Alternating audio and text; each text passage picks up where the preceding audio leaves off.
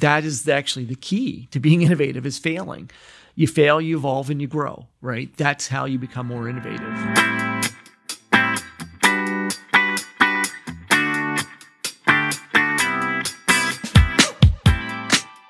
From Innovation Alley at Marquette University, I'm Chuck Swoboda, and this is Innovators on Tap, a show based on the idea that innovation is about leadership. It's a mindset to find a better way, and ultimately, it's about people. These conversations are designed to allow you to open your mind to new ideas and find ways to put those concepts to work. Together, we can solve big problems and maybe even change the world. This episode is part 2 of my conversation with Marquette University President Mike Lovell. In part 1, we discussed innovation broadly and the changes higher education will need to make in the future. In part 2, we focus on another major issue in society today, trauma. As you will hear in this conversation, Mike is at the forefront of trauma-informed care in Milwaukee as he started SWIM, Scaling Wellness in Milwaukee. As I learned firsthand, mental health is often overlooked and not considered a real health issue. We somehow believe that our brain is not connected to the rest of our body.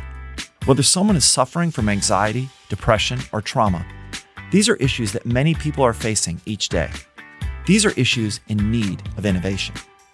I'm proud of this episode because I think it highlights a key point, that innovation is not only for business, innovation can be applied to health and social problems as well. Innovative leaders can be nonprofit executives, social entrepreneurs, and even community activists. As Laurel Hamilton was quoted as saying, "There are wounds that never show on the body that are deeper and more hurtful than anything that bleeds." And I think Mike's experience with trauma further illustrates this point. Enjoy part 2 of my conversation with Mike Lovell, and we resume right where we left off.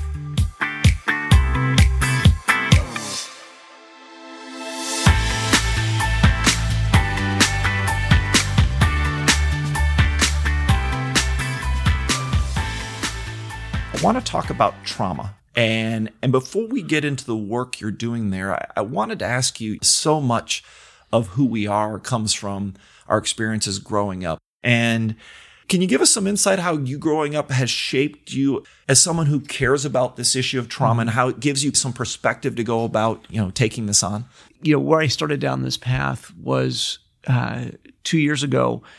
We have something called the Marquette Forum. And 2 years ago, the forum was on health and equity, in Milwaukee. And so the forum, we have about 30 to 40 events all year long around this one topic where we have panels, we have lectures, we watch movies and have discussions, we have dialogue dinners. And it was November of 2017 that we had a panel that had the Milwaukee Police Department was there, the District Attorney's Office was there. We had people from education, the MPS. We had people from economic development. We had people from journalism. We had some of our neuroscience researchers. We had 7 or 8 panelists that were talking about the health disparities in just the disparities in general that Milwaukee faced. And as each of them started drilling down where they thought the root causes were disparities, every single one of them got to trauma. It was great for me. It was one of those things where it was an aha moment. I said, oh my gosh, if we're going to help heal Milwaukee and disparities, then we're going to have to address trauma. And again, as part of this process, there's something called the Adverse Child Experiences that I learned about, something called ACEs. And it's a simple test, 10 questions you answer. And I took the test and I scored 5 out of 10, which means I had 5 of the things that were on the list. I had experienced 5 of them. And it was really eye-opening to me because I found out that the research has shown that if you score 4 out of 10 on this test, your likelihood of being successful in life is like 12%. It goes way down. And so I became very interested in, okay, why, if I had these adverse child experiences, which meant I grew up with an unstable environment, how was I able to be successful when knowing that the majority of the population was not? And so, there was a very personal part of this trauma, and the ACEs are really, a measure of how much trauma you experience as a kid. After taking the test, I did a lot of reflection and thought and, talked with Amy a lot about this. And what I realized was the fact that I grew up in a small town. And even though my immediate family, was fairly unstable and had issues. And when you're in a small town, it's really hard to get lost. I had teachers, I had coaches, I had people at my church that all were looking after me and caring for me, and particularly my friends' parents. There were times when I would go stay for weeks at a time with some of my friends and their parents. They took me into their home when my home life was unstable. And the research has shown that those who experience trauma, if you're a kid, you have two caring adults in your life, your chances of success go way up. And, that this resonated with me from multiple levels, both from a personal level, realizing that, I was fortunate that I had people that invested in me that actually they made me resilient. So, I'm fairly passionate about ensuring that others that have experienced trauma can learn resilience. And the great thing is the brain science now has really advanced. So we know we can create new pathways in the brain. So even if you're an adult, our brain has plasticity, so we can still, evolve and grow and heal from experiences we had as kids. And so any age now, we want to help prevent trauma for the kids, but even the adults in Milwaukee that have experienced trauma, we can actually help them heal and help them lead a better life. So you had, I think maybe it was a little over a year ago, you and Amy had recommended that I read a book called The Deepest Well. The correlation between trauma and lifetime health issues, as I read the book and saw the science, it was unbelievable that in a way that I probably was one of those people that believe, well, some people are just tough enough to get out of it. And what you realize is that trauma is actually changing your body. There are real medical conditions that get imprinted because of these things that happen. And so for me, as an engineer, the more these problems become science problems or health problems, right? It's in your head. It's in your head, and your head's part of your body, and it's a system, and it's all connected. Okay, this starts to make sense. And so to me, just getting that awareness was a really big deal because, at the end of my career, I had a heart issue and thought I was better. And I come back and I get diagnosed with a cumulative stress anxiety disorder. So I didn't grow up with this, but I created a different kind of stress on my body that eventually results in an anxiety disorder that I couldn't even relate it to before. And I didn't know who to tell or what to do about it.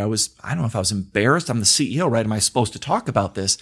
And the first time I went to talk to someone at work, I took aside one of my senior leaders that I thought I could talk to, and I mentioned this. And they said, "Oh, I'm really sorry. I'm glad you told me.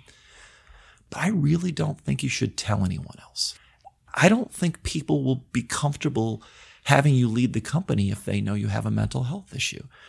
And I have to tell you, Mike, I didn't know what to do. And so I didn't say anything for a little while. But it really took me a while to realize that, one, to get healthy, talking about it is part of that. But also the fact that we can talk about this is none of these problems are getting solved if we don't bring these issues out in the open. And part of it is as simple as getting rid of the stigma. I think it's something like 20% of Americans in the case of anxiety have treatable anxiety, and less than a third ever get treated. What you've done in terms of, one, sharing your story, but also getting the awareness out there, I think is so critical. But let me test that. So what else should we or can we do to get the stigma out of the way so we can get at the real problems? Yeah. So the key is as you've already pointed out, it's education. So the first goal is when we started SWIM was, helping everyone be trauma informed. And again, understanding that the science is behind this. So it is not, mental health is like any other physical issue that we have with our bodies. And it's no different than, in fact, it shouldn't even be, we shouldn't even have a stigma around mental health. That should be part of health in general, right? And, going back to what you were talking about with The Deepest Well, one of the things that we learned is that our trauma is passed down from generation to generation. So if our parents experience trauma, those genes can be expressed in us when we have certain situations. And again, that leads to so many, health issues and problems that we have. So the first thing is we need to let everyone know in terms of the education that this is like any other, health issue that we have out there. It's no different than diabetes or asthma. It's just one of those things that we need to address with a public health campaign the way we do, other issues. And that's the first thing. So if we educate people that, hey, there's significant science behind this, then, hopefully that'll get rid of the stigma. I tend to find this is a generational thing. So a generation older than us never talked about it. Our generation talk about it a little bit more, but there still is a fear that we'll be looked at as weak or maybe that we won't people worry about us. And then finally, I think, what I see in students today and the millennials is that they are much more comfortable talking about this, and the awareness for them has gone up significantly. So when we think about what we're trying to do with SWIM is, first of all, give everybody the knowledge that they need to understand, what trauma and the mental health and other issues that it brings about. And the only way we're going to solve this is by talking about it and actually making it, taking this larger public health approach. It's been a really eye-opening experience. As I tell people, I think I could have been sympathetic to someone who told me they had mental health, but I don't know that I could have been empathetic before.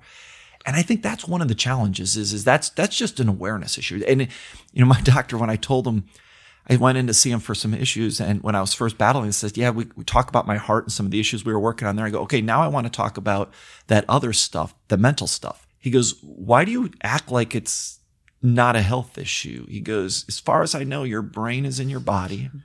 For some reason, we took our brain out of the equation when it's a complete, and as an engineer, it's obvious it's a connected system, right? So let me get back to SWIM. If you look out 5 or 10 years, what does success look like? So, it's really interesting because the reason why we got into this, was to really help address the inequities in Milwaukee. So I think about 5 and 10 years out, we will help change the paradigm in Milwaukee. We are the most segregated city. We have some of the biggest disparities of any place in the country.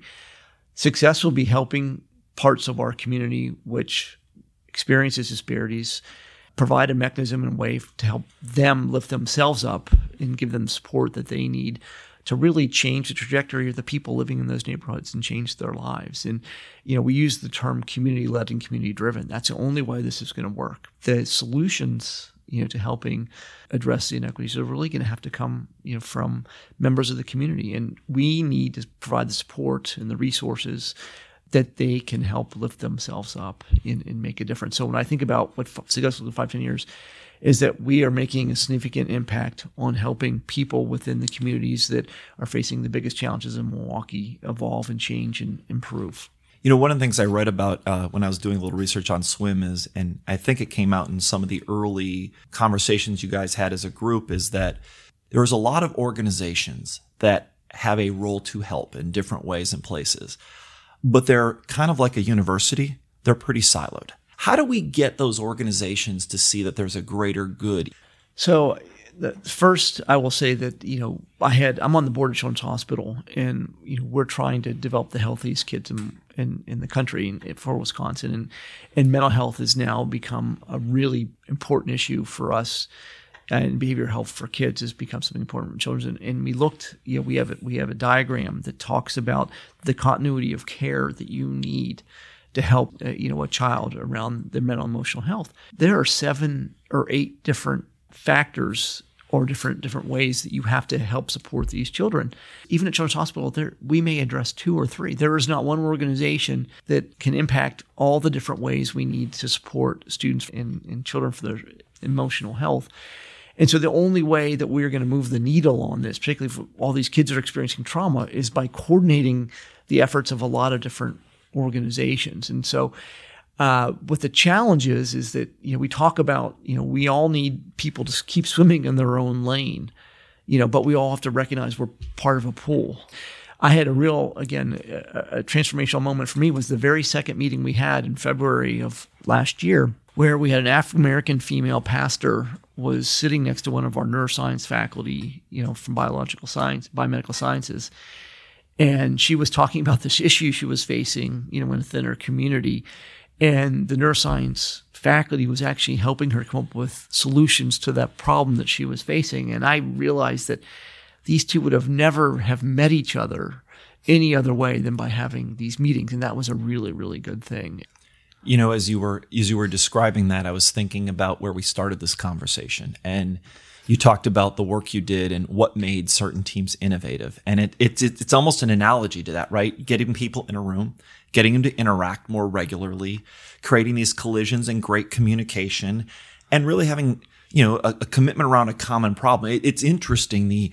The solution you've implemented looks a bit like some of the work you did around what makes a successful innovation team. And so it just seems like, I don't know that we intended to start there, but it certainly does seem to come full circle and connect that dot. Yeah. And so it's interesting because part of that process, I always use the term, you move at the speed of trust. And whether it be in that small team where you're solving problems, where you're getting to know one another, and, the trust that develops that you can be comfortable poking at someone else's idea.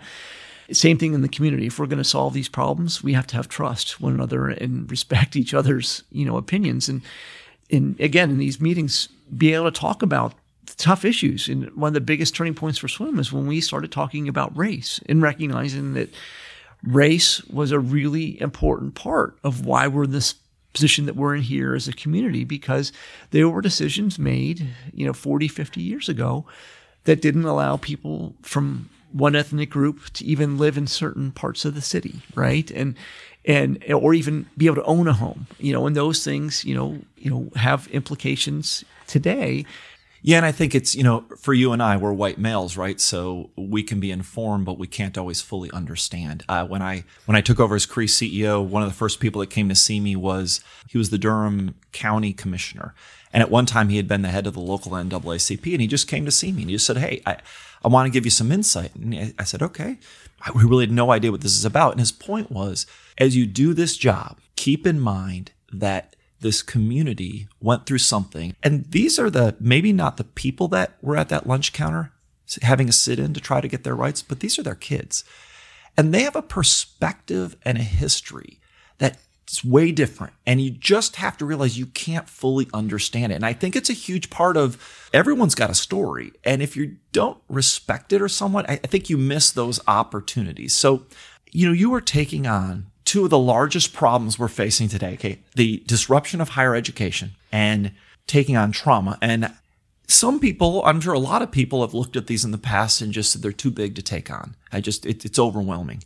Do you ever feel overwhelmed by the size of the problem? So to answer your first question, there are days when you do get up and you think, gosh, am I really making a difference? This problem is so huge. A couple of things, one of the things, as you and I are both engineers, one of the great benefits that we have through our education is we're system level thinkers.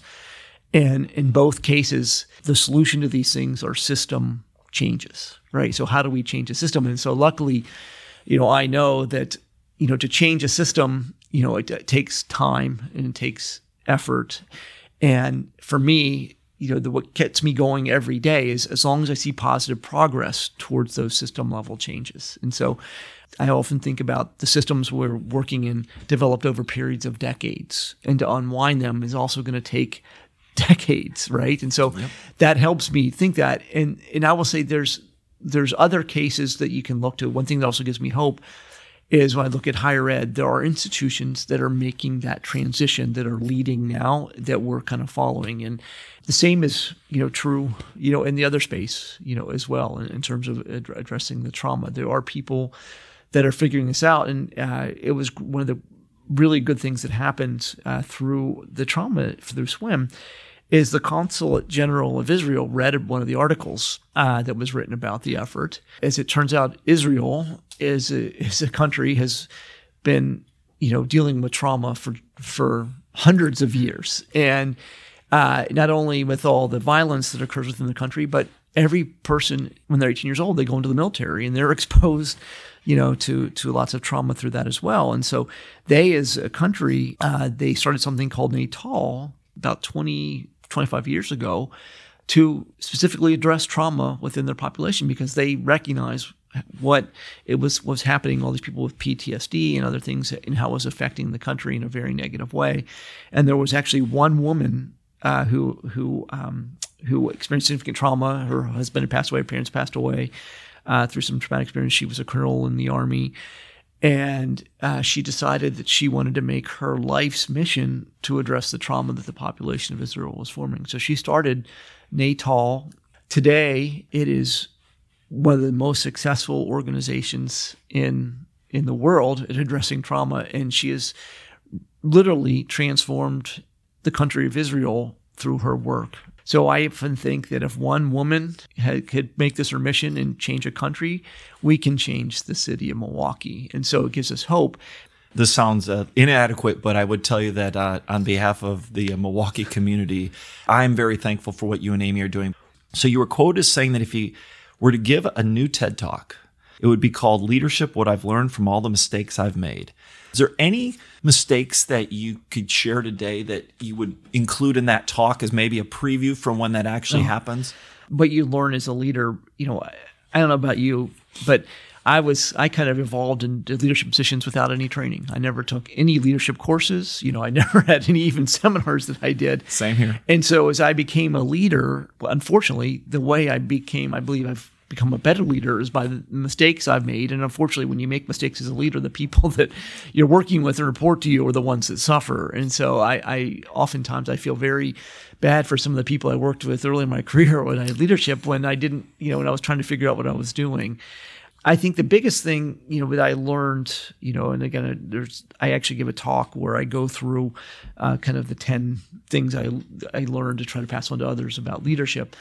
One of the first things that I always talk about in that talk was the fact that when I first became a leader, I didn't want to show anyone that I had any vulnerabilities, that I was this really strong leader, that I was, always put myself forward, is not having any flaws. And so what the mistake I made there is that, I really separated any of my personal life or anything about me personally with my leadership. Well, that's just the opposite of the way you need to lead, because you want to be a leader where people follow you because they want to follow you, not because they have to, right? Because that's when you get a really... people follow people. People, exactly. And so if you don't show your vulnerabilities, it's really hard for people to attach to you if they think that you're this perfect, strong person all the time, because all of us are flawed and have things that we, are limitations and do wrong. And the more we are willing to be vulnerable and talk and expose those things to others, the more they are able to attach to you and more readily will follow you. And so even with swim, one of the things that I knew I had to do to lead this effort was talk about my background and my past and my aces and the things I experienced, which, be quite honest with you, that was not comfortable. We're all want to be somewhat private people, and to expose our flaws like you did, leading Create when you had your anxiety, it's vulnerable, but at the end of the day, people no longer question my motivation. Until I did that, people say, well, why is he doing this? Is he arrogant to think he can come in and solve these problems that we're facing around trauma in the city when he's never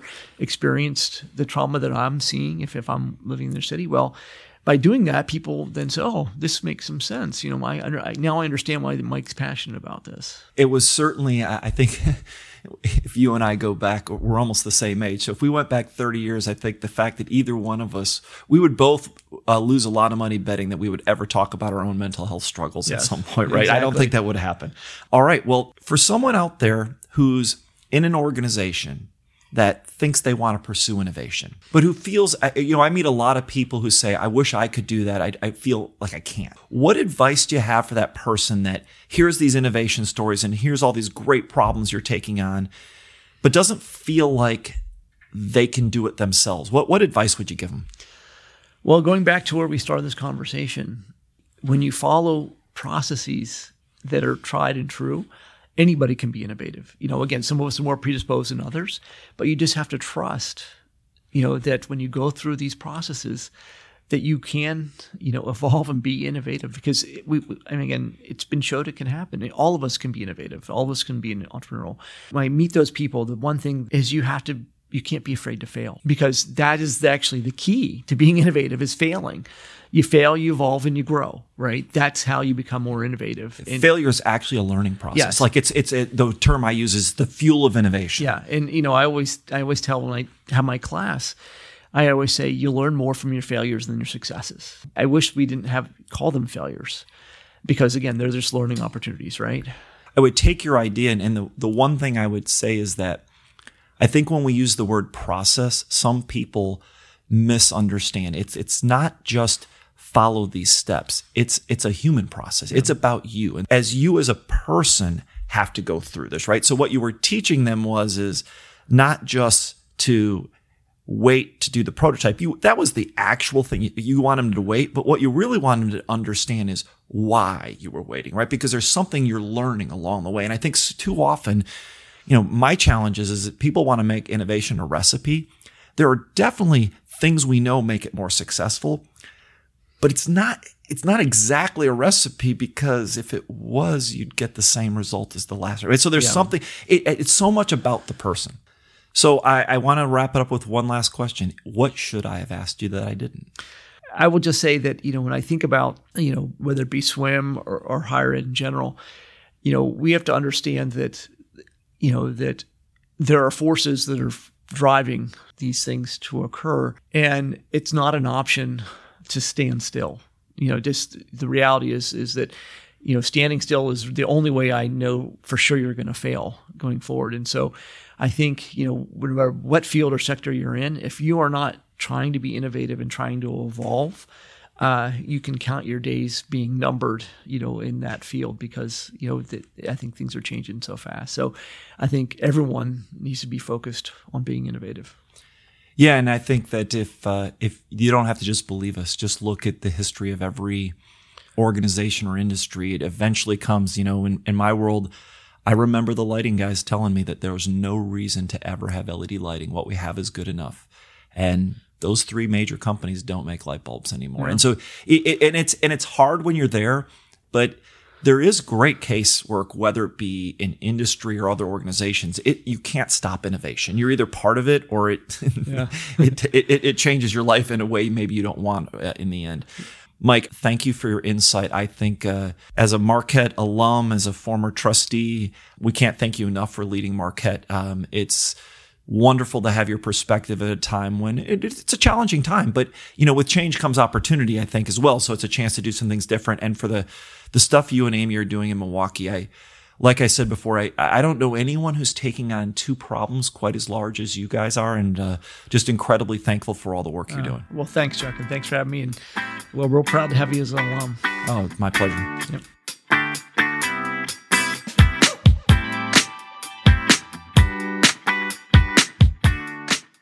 I hope you enjoyed part 2 of my conversation with Mike Lovell. As Mike said, if we are going to help heal Milwaukee and disparities, we are going to have to address trauma. This doesn't just apply to Milwaukee, but across the country. And we learned that you can't be afraid to fail, because that is actually the key to being innovative. You fail, you evolve, you grow. You learn more from your failures than from your successes. Our conversation highlighted that innovation is not tied to a certain industry. Innovation is ultimately about solving a problem and creating value. In this case, the problem is specifically trauma, but more generally, mental health. If you found value in this episode, please rate and review us on Apple Podcasts or wherever you listen. And if you know someone who might be interested, please share the podcast. Our goal is to enable an entire new generation of innovators and leaders. And exposing more people to the conversations happening in this podcast will help us do just that. I want to thank the team at Go Get It Marketing and Media for their support and help with the launch of this podcast. We are always open to critical feedback. My belief as an innovator is anything you do today can be done better tomorrow. Thanks for joining us on this journey and developing your own innovator spirit. Let's go change the world.